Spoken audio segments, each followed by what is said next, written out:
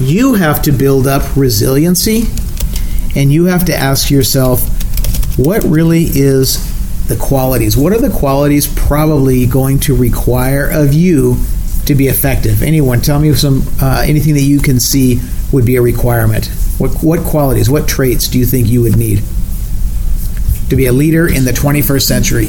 Yes? To deal with different type of personalities. Okay. And to know how to be aggressive in some situations, how to be... And let's say assertive instead of aggressive. Yeah. Assertive, okay.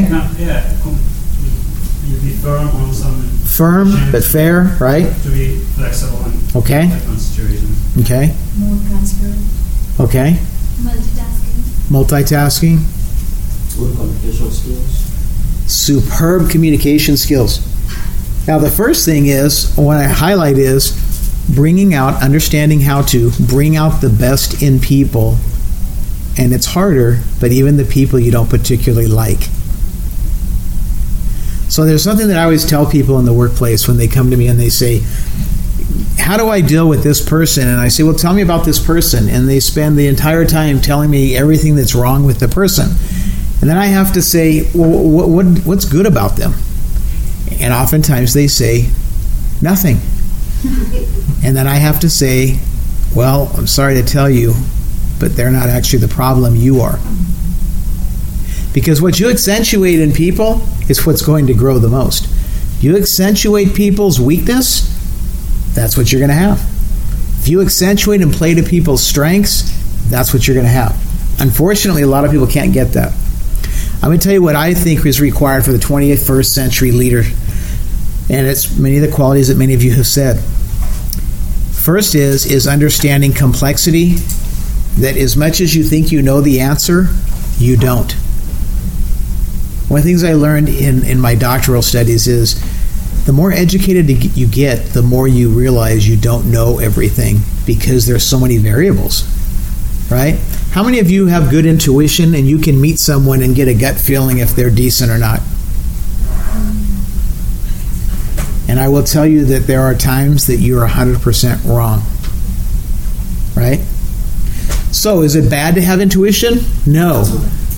But do you need to support it with other data to support your premise that you think someone may be this or that?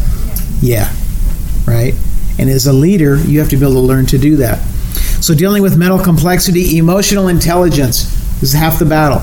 You first have to get through how can you work with people and how can you be able to recognize how people are seeing you, and instead of you demanding they change, how can you shift some of your behaviors that will help them change some of theirs?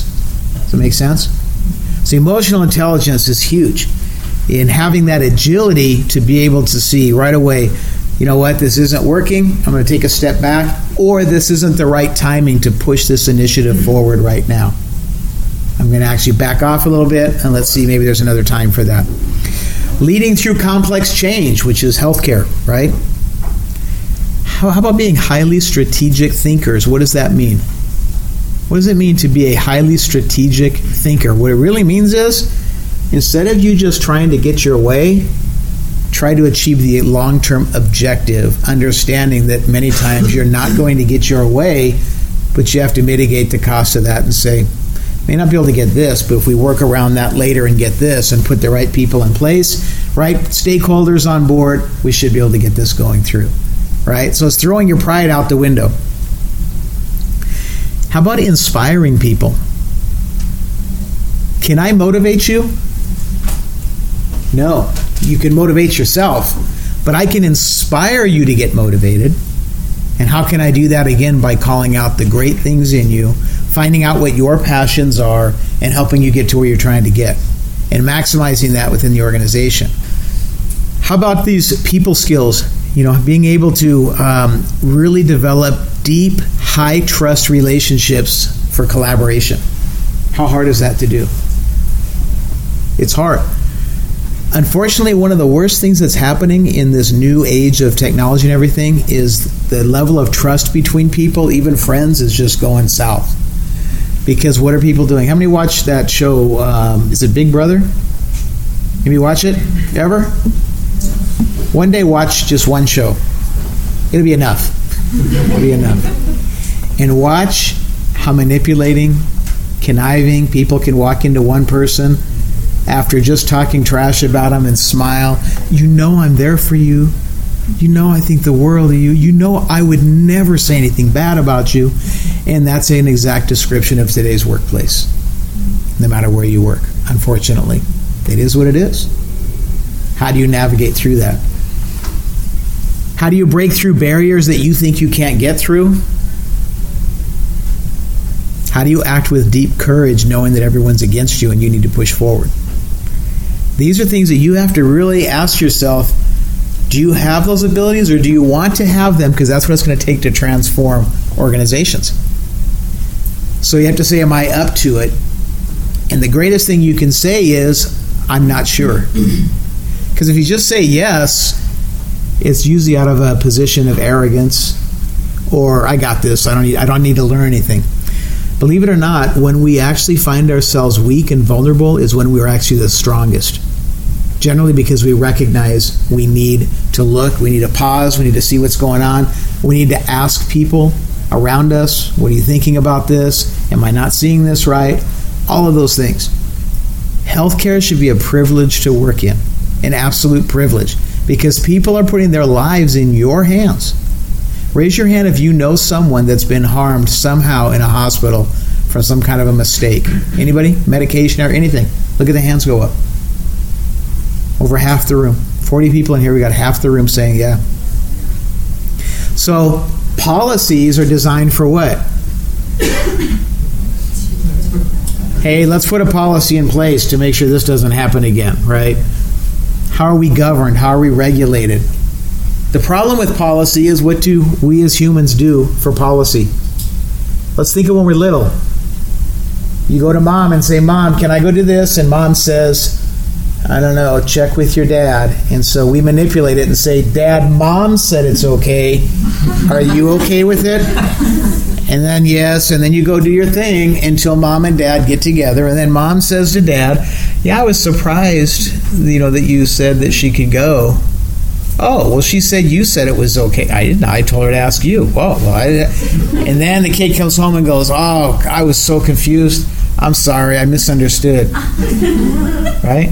What does it look like in healthcare?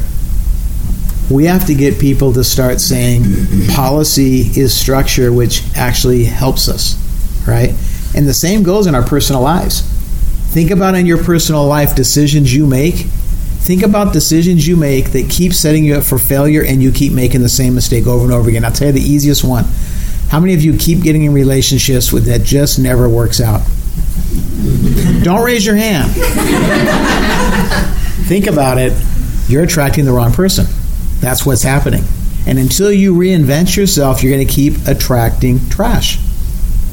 And until you change something, you're going to have to keep expecting that. Same thing in healthcare. Until we actually change behaviors, mindsets, to get people to treat patients like this is my mom in there. Oh gosh, what about if I get hurt and have to be in the hospital? How do I want to be treated? And so now we're seeing a big policy push of what? Patient and family-centered care.